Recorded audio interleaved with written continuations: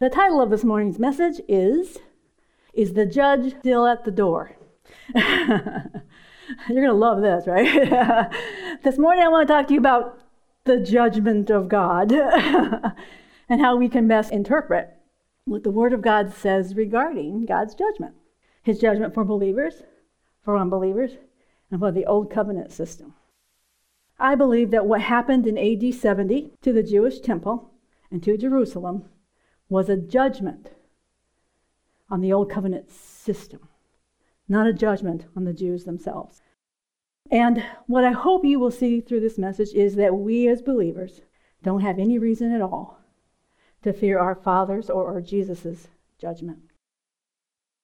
The title of this message refers to a scripture that comes out of the book of James. James chapter 5 verse 9 says this. This is the King James. Grudge not one against another, brethren, lest ye be condemned, which just means judged, to judge against. Behold, the judge standeth before the door. Well, that doesn't sound very encouraging.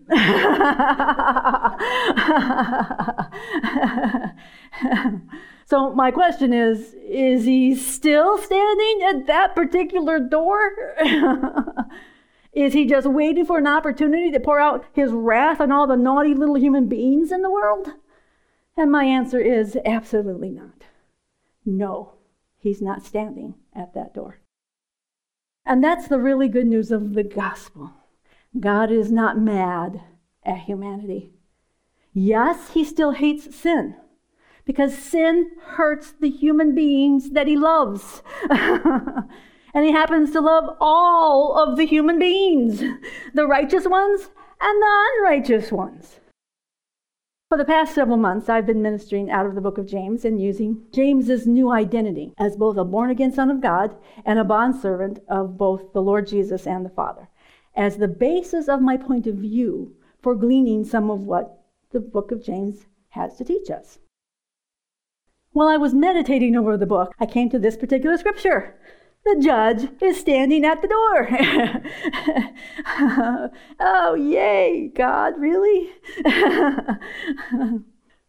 I said to myself, wow, there is so much we have to know from outside of this letter in order to best understand what's inside this letter. So that's why the Lord led me to minister a message called Rescued, which is about a better understanding of what reconciliation between God and mankind really is. God has reconciled the whole world to himself. That means he's not mad at anybody. He's not holding sins against anybody. Does that mean they're saved? No. Jesus is salvation. God's not holding your sins against you so that you can come to Jesus. He's the salvation. He's the everlasting life. So this salvation, this Jesus, provides the rescue that everyone needs. And it's completely available only as a gift. You can't buy it. You can't make a deal to get it. I'll do this if you do that. No, God doesn't do deals. He only does gifts. And then he led me to minister a message on rethinking the end times, which I told God I would never do, which is really about understanding Scripture within its historical context. We need both of those understandings in our heart as we study this Scripture in James. As believers, we tend to treat our Bibles as though they were written to us, but they weren't. That's really super important. They were written for us and for our learning, absolutely. So when we read the Bible, we are actually reading somebody else's mail that just happens to have been organized and published. The writers of the New Testament had no idea that what they wrote would go into eternity. They were just following the Holy Spirit. They thought they were just, writing letters to the Jews, the believers. They had no idea what they were putting together. So, in order to properly understand what is written, we need to know about the person who wrote it, who it was written to, the time period in which it was written, and what the theme of the letter is. In other words, why it was written. All of this helps us to better understand the contents of the letter or the book of the Bible. Now, as a young believer, I didn't pay much attention to that kind of stuff at all. I thought it was just all very boring. I just wanted the Holy Spirit to speak to me through the written word of God about my stuff, about my life, which he absolutely did. But because I was taking some things out of context, I would often feel scolded, condemned, and even fearful. So when I came to the revelation that the scriptures were not written to me, but for me, it changed everything for me. I quit reading the Bible as if it was a how-to manual. Most Christians read their Bibles so they know what to do, instead of knowing what to believe.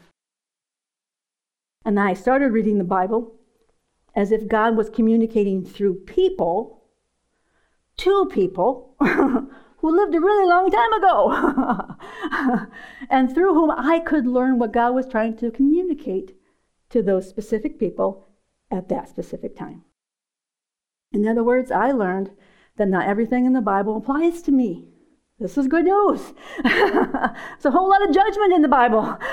It's good to know it doesn't apply to me. So in James 5:9, James tells his reader that judgment is right around the corner at that time in history, not 2,000 years in the future. This, of course, is important for us to know and remember. He's not talking to us. He's talking to those who were alive at that time. Now, when we look at the context of this particular verse, we see what appears to be a very angry Jewish believer named James, who is trying to both encourage the believers who are enduring great persecution, especially from their own people, and also chastise those who may or may not have believed in Jesus, but who James believes are in need of being chastised, talking about judgment. So James speaks to two different audiences at the same time. Jesus did this too. When you're talking to a crowd, you don't know who's for you and who's against you. Jesus, of course, knew because the Holy Spirit revealed to him that people like the Pharisees were very much against him. They knew when Jesus was speaking specifically to them. In other words, it was the if the shoe fits type of approach.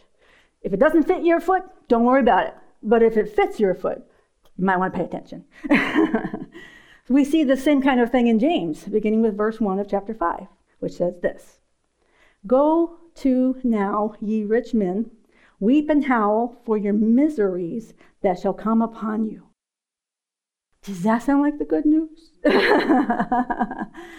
No.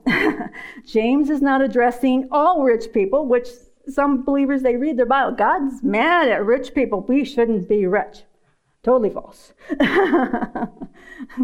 He's addressing rich Jewish people who might be trusting in their own riches instead of trusting in Jesus and his grace. The Jews always believed that the riches were the sign that you were blessed by God and approved. Obviously, that was not always the case. Verse 2. Your riches are corrupted, and your garments are moth-eaten. Verse 3, your gold and silver is cankered, and the rust of them shall be a witness against you, and shall eat your flesh as it were fire. Ye have heaped treasure together for the last days.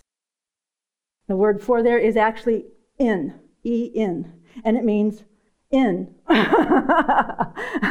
He says, you've heaped out all this treasure in the last days. The last days of what? What last days is James talking about? In Acts, we find a very familiar passage to us Spirit-filled believers that indicates that the last days were back then and not in the future.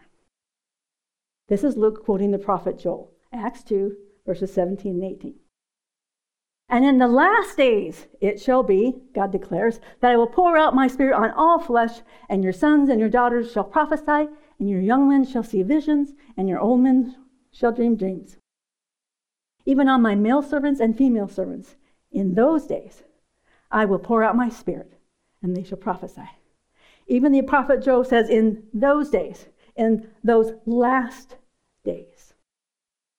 In these scriptures, we clearly recognize that God is doing a whole new thing in and through the new covenant.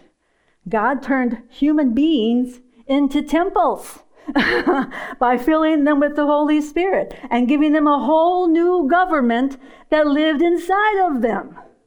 Heaven, the place where God lives and governs from, came to live inside of us so that we, as believers, could bring forth a whole new government on the earth.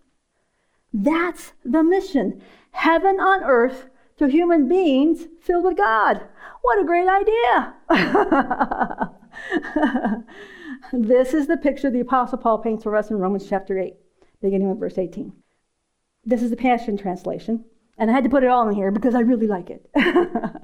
I am convinced that any suffering we endure is less than nothing compared to the magnitude of the glory that is about to be unveiled where? In us. The entire universe is standing on tiptoe, yearning to see the unveiling of God's glorious sons and daughters. For against its will, the universe itself has had to endure the empty futility resulting from the consequences of human sin. But now, with eager expectation, all creation longs for the freedom from its slavery to decay and to experience with us the wonderful freedom coming to God's children. To this day, we are aware of the universal agony and the groaning of creation as if it were in contractions of labor for childbirth. The world is going to be born again, just like us. And these groanings have nothing to do with the world passing away, but becoming new. Verse 23. And it's not just creation. We who have already experienced the first fruits of the Spirit also inwardly groan as we passionately long to experience our full status as sons and daughters, including the physical bodies being transformed. Verse 24. For this is the hope of our salvation, but hope means that we must trust and wait for what is still unseen. For why would we need to hope for something that we already have? The Apostle Paul was looking forward to the spiritual transformation of the planet Earth that would usher in a physical transformation of planet Earth and our physical bodies. He wasn't looking for the destruction of planet Earth, but its redemption. Our full redemption includes our physical bodies. And yes, it is available now. So, a major indicator of the last days was that the outpouring of the Holy Spirit took place, which only happened once, but is continuously available. Believers often pray for one another and for the outpouring of the Holy Spirit to come again. God said, no, I poured it all out, and it's a continuous supply. It's always available. You don't have to beg and plead for God to pour out His Spirit. He already did. Now, what they actually mean when they say that is, God, we want to see the signs and wonders. We want to see the spectacular, which is fine. Go ahead, ask, believe. But God's not pouring out His Spirit again. It's a continuous gift, a full supply. My point is that when God poured out His Spirit, it was indeed the last days. But the last days of what? Obviously, it isn't the last days of the physical earth because it's still here. It was the last days of the old covenant. The last days the Jewish leaders had power over to govern and mistreat their people. It was the last days of the Jewish temple itself. And it was the last days available for the stubborn, self-righteous Jews of that day to turn away from their own works and their own understanding and receive the true Messiah. Jesus, the one and only true Son of God, and their only way of salvation. The old covenant became obsolete. God never intended that believers would try to walk in both covenants. It would no longer provide the way of salvation. God would no longer accept the blood of bulls and goats to cover their sins. Only faith in the Lamb of God, who took away the sins of the whole world, was now the only way of salvation, only by faith in what Christ had done. Jesus told his disciples that everything he prophesied in Matthew 24 would be complete and completely fulfilled within 40 years. And of course, it was. Even if we don't understand all the details of all of those scriptures, if Jesus said, this will be done, then it was. Jesus is God, and God doesn't make mistakes, and he doesn't lie.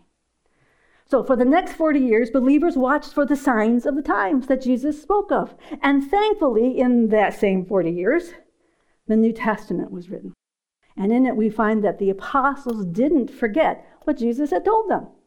We can see this in 2 Peter chapter 3. I begin with verse 1, and I will end with verse 13.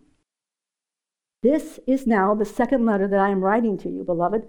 In both of them, I am stirring up your sincere mind by way of reminder, that you should remember the predictions of the holy prophets and the commandment of the Lord and Savior through your apostles. In the end of Daniel 9, God gives Daniel the timeline for the appearance of the Messiah. It will be a total of 490 years. Within that timeline, the temple, the first one, will be rebuilt, and it'll be the second one. The Messiah will appear within the last 7 years of the 490, and he will be killed, but not for his own sin. And then he will bring in an everlasting righteousness. Hallelujah! No more temporary righteousness, an everlasting righteousness. And then the prince from a foreign government will appear and destroy the temple and put an end to all animal sacrifices once and for all. All of which happened just the way Daniel foretold it would. And in the time period, Jesus said it would. The last days were 40 years following his death, burial, resurrection, and ascension. Verse 3. Knowing this, first of all, that scoffers will come in the last days. Our last days? No, their last days, following their own sinful desires. I love this next one. When I was writing this, I thought, this sounds like a drunk coming up to Peter at a bar.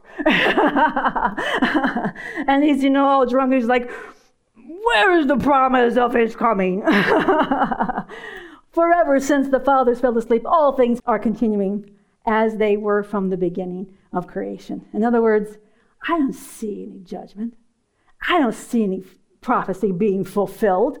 I'm going to start a fight with you. For they deliberately overlooked this fact, that the heavens existed long ago when the earth was formed out of water and through water by the word of God, and that by means of the world that then existed was deluged with water and perished. Okay, he's talking about the flood. You see, his question is about judgment, not the end of the world. He's not asking when the world's going to cease to be. He says, I want to know where this judgment is. I know about God's judgment with Noah. Where's this judgment that has been prophesied? Peter answers him. He says, remember that judgment? The world existed and was deluged and with water and perished. Did it? Did it perish? Not the way we might think if we don't understand Noah and the flood. The world received a world-changing judgment. The world was never the same after that. That's what Peter's talking about. A judgment that changes the way the world operates going forward. Verse 7. But by the same word, the heavens and the earth that now exist. Now he's talking about a different heavens and earth. If you don't have the Jewish decoder ring, you're going to miss it. He's talking about the judgment that's coming in the last days upon what they called heaven and earth, which is Jewish code for the temple. Heaven was where God lived, and earth is where man did his work. That was the code. Then he goes on and says, this heaven and earth that exists right now is stored up for fire, being kept until the day of judgment and the destruction of the ungodly. But do not overlook this one fact, beloved, that with the Lord, 1 day is 1,000 years, and 1,000 years is as a day. God doesn't count time the same way we do. And he was in no hurry to bring judgment. So Peter answers this man who's saying, where is it? Why should I believe you? I don't see it. He says, the Lord is not slow to fulfill his promise, as some count slowness, but is patient toward you. Where's the you? Back there in that day, in those last days. He's not saying, I'm going to be patient with all of mankind. No, this is a specific judgment for a specific reason, and it's going to change the world, literally. Not wishing that any should perish, but that all should reach repentance. God loves and loved all the Jewish people, all of them. But not all the Jewish people loved God. These 40 years of last days were really God's mercy, giving the unfaithful in Israel an extended opportunity to receive their Messiah. Verse 10. But the day of the Lord, need your Jewish decoder ring, judgment. The day of the Lord will come like a thief, and then the heavens will pass away with a roar, and the heavenly bodies will be burned up and dissolved, and the earth and the works that are done on it, and actually that word is in it, will be exposed. This is the same kind of symbolic language that Jesus used in Matthew 24, verse 29. And it must be interpreted symbolically to understand it. It says this, immediately after the tribulation of those days shall the sun be darkened, and the moon shall not give her light, and the stars shall fall from heaven, and the powers of the heavens shall be shaken. Same exact wording when the judgment from Israel came upon Egypt. Same exact. Sun, moon, and stars. You have to have the Jewish decoder ring to understand that we cannot read a very symbolic and poetic language and not understand what they're actually talking about. Jesus was talking about what was going to happen in the Jewish government. Just like with Joseph, when Joseph told his mom and dad and the brothers, I had a dream, and you're all going to bow down to me. And the dad said, you're out of your mind, son. Ain't nobody here bowing down to you. It was about government. He was going to rule over them. It was about a different rulership. And so this is as well. Because when Christ died, Satan was defeated. And a new ruler, a new king came on the earth. And yes, he's king on the earth right now. In both 2 Peter 3:10 and in Matthew 24:29, he's talking about the judgment and the demise of the unfaithful nation of Israel and the old covenant system with its temple. The Jewish believers at that time understood the prophecies of both Daniel and Jesus. They all knew it. And some of the Jews were becoming impatient about waiting to be delivered from the Jewish authorities. The Jewish authorities, the Jewish church at that time, persecuted the Christians unmercifully. And they were waiting for God to come and handle them. They knew the prophecy. He's coming. The temple is coming down. And that means they no longer get to rule over us. So other Jews were mocking the prophecies and trusting in the presence of the temple, just like their forefathers did in the Old Testament. Their forefathers didn't believe that judgment would come upon Israel and her temple. So they refused to leave Jerusalem and go into the safety of captivity in Babylon, which was timeout. If you believe me, go into timeout. You'll be safe in timeout. If you don't believe me, you're going to die. And that's exactly what happened. Their forefathers refused to leave Jerusalem and to go into safety, which is what God had told them to do. They refused. So they perished. And the Jews of Peter's day were doing the exact same thing. The Jews at the time of the first destruction of the temple had no righteousness. If your law says if you do X, Y, and Z that makes you right, they had none. Jeremiah says, Jeremiah, go find me one righteous. One. And I'll spare it. So he went to Jerusalem and he couldn't find one. What does that tell you about the priesthood and the people they were governing? They had all abandoned the Lord their God. They were all in the temple trying to get other deities, quote unquote, to give them what they wanted. They had utterly abandoned God and his covenant. They were an adulterous bride. And because of that, God told them he was going to leave. In Ezekiel, you see the presence of God actually leaves and nobody notices because they weren't seeking him. They were an adulterous people. And unfortunately, they believed that as long as the temple stood, it was a sign that God approved of them and they would never come into judgment.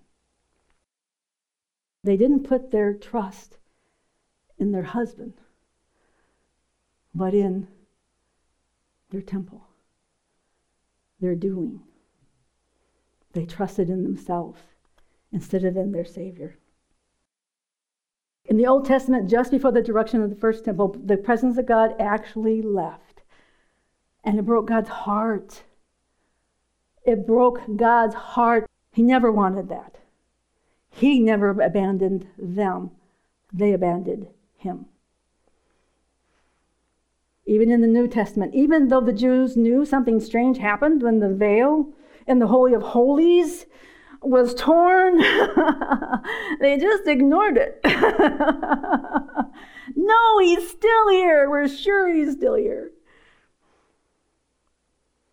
But they believed that somehow their temple would cause God to stay and bless them. The Jews of that day mocked those who believed in Jesus as the true Messiah, and those who were still waiting for the prophesied judgment. They thought, you're crazy. We haven't even seen the real Messiah yet. They are still to this day looking for Messiah. Even though Daniel says there's only a period of time in which Messiah will show up. And if he doesn't show up, then he's not coming. So those who mocked and those who were faithful, they all knew about the prophecy. The impatient faithful that wanted God to give those naughty unbelievers what he thought they should get. They wanted judgment to come on Israel. 2 Peter 3:11 says this. Since all of these things are thus to be dissolved, what things? The heaven and earth temple things, and all the things in it, and all of Israel's wicked governing power, and the entire system itself, the system of worship, was going to be destroyed. He says, in light of this, what sort of people ought you to be in lives of holiness and godliness? Waiting for and hastening. You cannot hasten God. It means to eagerly desire. Waiting for and eagerly desiring what? The coming of the day of God. Because of which the heavens will be set on fire and dissolved, and the heavenly bodies, the sun, moon, and stars will fall. They will melt as they burn. This is symbolic language representing the temple in Jerusalem that was destroyed. Verse 13. But according to his promise, we are waiting, expecting with anticipation for the new heavens and the new earth in which righteousness dwells. New heavens, new earth. I am now the temple. You are now the temple in which righteousness dwells. And how does it grow? By bringing others in. The kingdom of God is at work in this world. He is always at work on behalf of his humans, his saved ones and his unsaved ones. He is not looking to destroy anybody. The creation still groans for the manifestations of the sons of God to bring forth the power of righteousness and the government of heaven, which just happens to live on the inside of us. The entire world is a better place because of the difference that believers make. I read a poll some time ago about charity, and it said 97+% of all charity giving is done by people who claim Christ. 97% of believers are supporting all of the charities in the entire world. Are we making a difference? Amen. Less than 3% come from those who deny Christ. Are they making a difference? Not in any kind of a good way. What I wanted you to see in this passage is that the last days are the days between the death and the resurrection of Jesus and the fulfillment of Daniel's and Jesus's prophecy, which describes the complete judgment of the old covenant system. Let's go back to James chapter 5. And we'll pick up with James continuing to scold the wicked rich. Verse 3. Your gold and silver is cankered, and the rust of them shall be a witness against you, and shall eat your flesh as it were fire.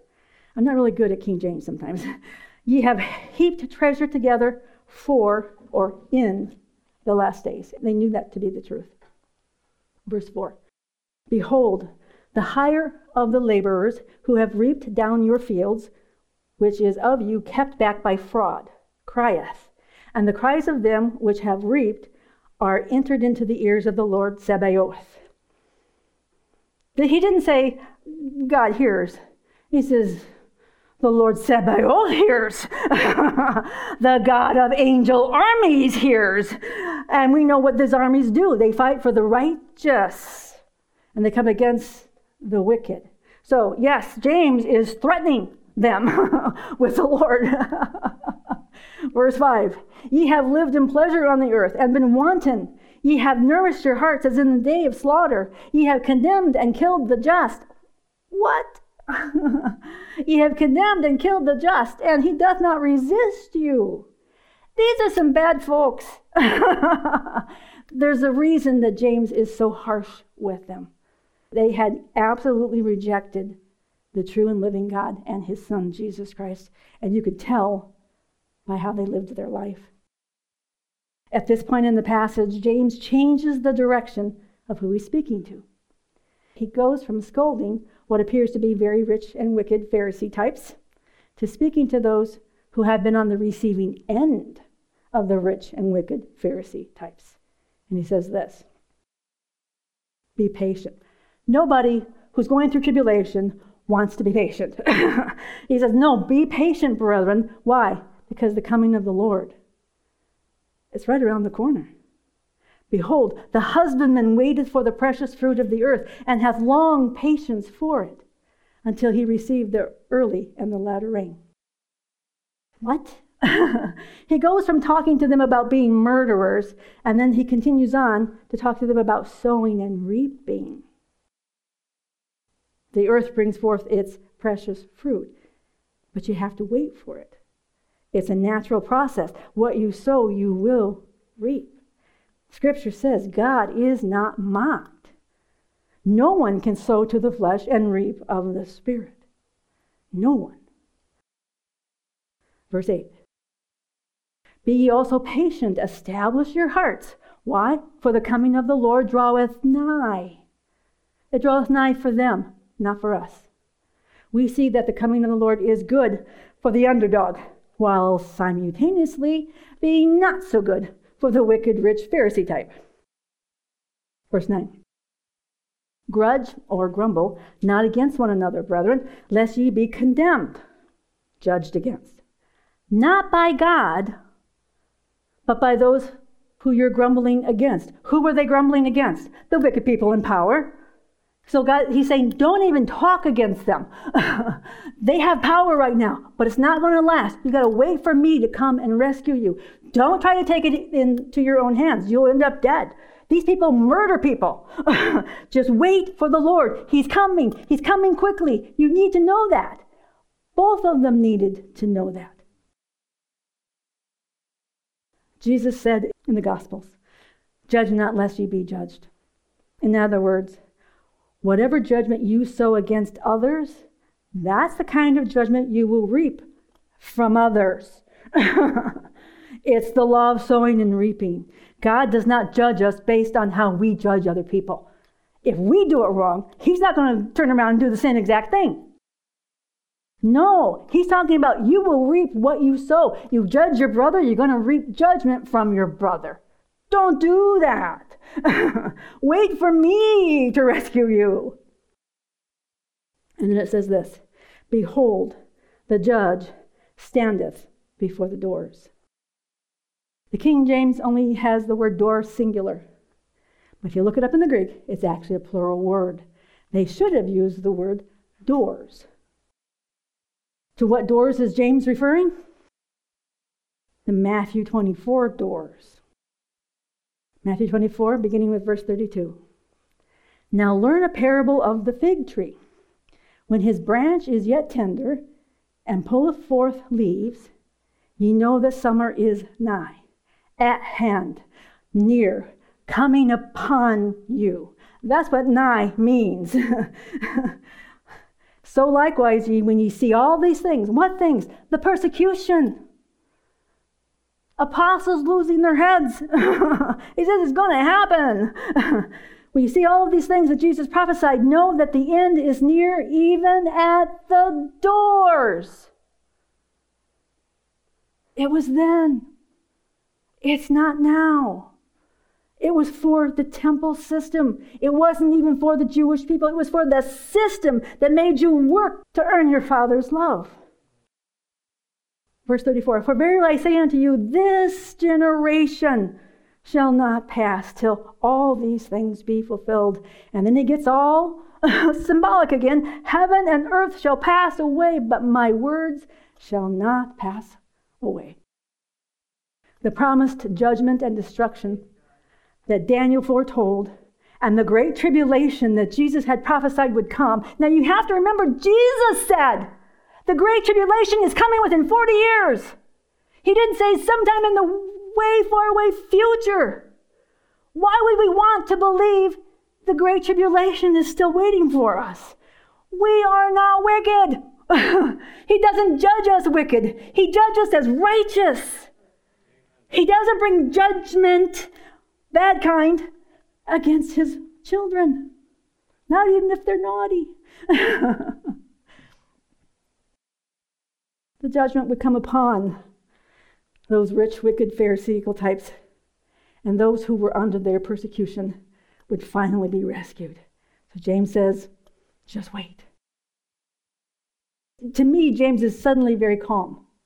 He's very angry at the wicked rich, but he's very calm when he's talking to believers.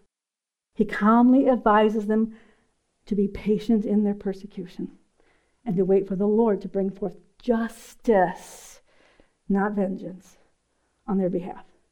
And to bless them, he goes on, then bless them, God, even as you blessed Job after his trials and tribulations. He got everything back. And he says, yes, believe for that. You're getting everything back. But James doesn't go on to say anything beyond the threat of the angel armies for the wicked Pharisaical Jews. But both the good guys and the bad guys in his audience would have heard James remind them about the judge that stands at the door. When I read through chapter 4, which is very, very harsh, and then into chapter 5, James comes across to me as being incredibly angry at his fellow misbehaving Jews who really should know better than to live the way they were living. At first, I thought that maybe it was James's own self-righteousness that caused him to be so angry with his fellow Jews. His nickname was James the Just, James the Righteous. That's quite a nickname. Oh, this is James the Just. He never does anything wrong. James the Righteous. And he was called that because he lived outwardly a very holy life even before he accepted Jesus as his Lord and Messiah. What if he came across so angry with them because he loved them and was afraid for them? And he was hoping that the truth and the reality of death and judgment coming quickly on their heels would be enough to bring them to their senses. Isn't that the way Jesus talked to the Pharisees too? He wasn't nice to them. He knew they needed something harsh to wake them up. You know this, guys. You can't live the way you live and enter into the heaven's gates. It won't be done. Of course, there's no way to know. But what we do know, the judgment the judge was bringing was on the old covenant system of worship. God never really liked it. It was the law that brought wrath. It was the law that was the strength of sin. And it was time for the law and the old covenant system to receive its complete demise. And everybody knew it was coming. They simply chose not to believe the word of God through the mouth of their own Old Testament prophets. So why did so many Jews die in the siege of Jerusalem? Was God judging them for their sins? Was he judging them for rejecting Jesus? I don't believe so. Because all of their sins were on the cross. All of their sins had already received justice, just punishment of death. But they simply would not let go of what they thought they knew. They thought they could cheat God. They thought they could con God. They knew. Everybody knows when you do something wrong, whether you're saved or not. They knew. The judge standing at the door was good news for some and bad news for others. But all of this news was for those who lived at that time. The judge is not still standing at the door. God is not holding men's sins against them. Jesus told us that the judgment of this world happened at the cross. So God is not pouring out judgment on mankind. But there is a time when those who refuse to let go of their unbelief and insist on living in the darkness, that they will find there is a real judgment. Hebrews 9:27 says, "As it is appointed unto men once to die, but after this, the judgment." Sometimes the truth of this can soften even the hardest heart. Sometimes this truth, with this knowledge, can open up a crack in their heart where they might consider hearing about the God who loves them, who came to rescue them from themselves and all of the bad things that they did. Because the truth is, they will have to face God as a just and perfect judge. Our Father is always willing to receive the sons that come into Him at the last minutes of their life because there is no condemnation for those who are in Christ. The only time that it's ever too late is when you've already died. But that's not our judgment. It's not the believer's judgment. Will we as believers face our Lord at the judgment seat of Christ? I believe so. I know many grace ministers proclaim that there is no judgment for believers because there is no condemnation. Well, who says all judgment is a bad thing? Judgment is a decision. And you know what? He makes good decisions for us. He judges us righteous. He judges us holy. He judges us blessable. What are we going to receive at the judgment seat of Christ? Praises, rewards. He's going to decide just how much stuff He wants to shower us with. We don't even have a clue what that might look like. But God says there are crowns. What is that about? About being recognized. That all you went through on this earth did not go unnoticed. None of it. He said, I have so much good stuff for you. And that's when I'm going to decide, you did this and this and this and this, and these are why I'm going to pour out my praise on you and reward you. It may only be praise. For most of us, that's enough. That's enough. So we don't have to fear God's judgment of us, even when we fail. Even when we make mistakes. Oh, God is not in the judgment business. He's in the life business, eternal life. So we can have boldness on the day of judgment because we are as He is in this world. Amen? Father God, we thank You for the truth of Your word.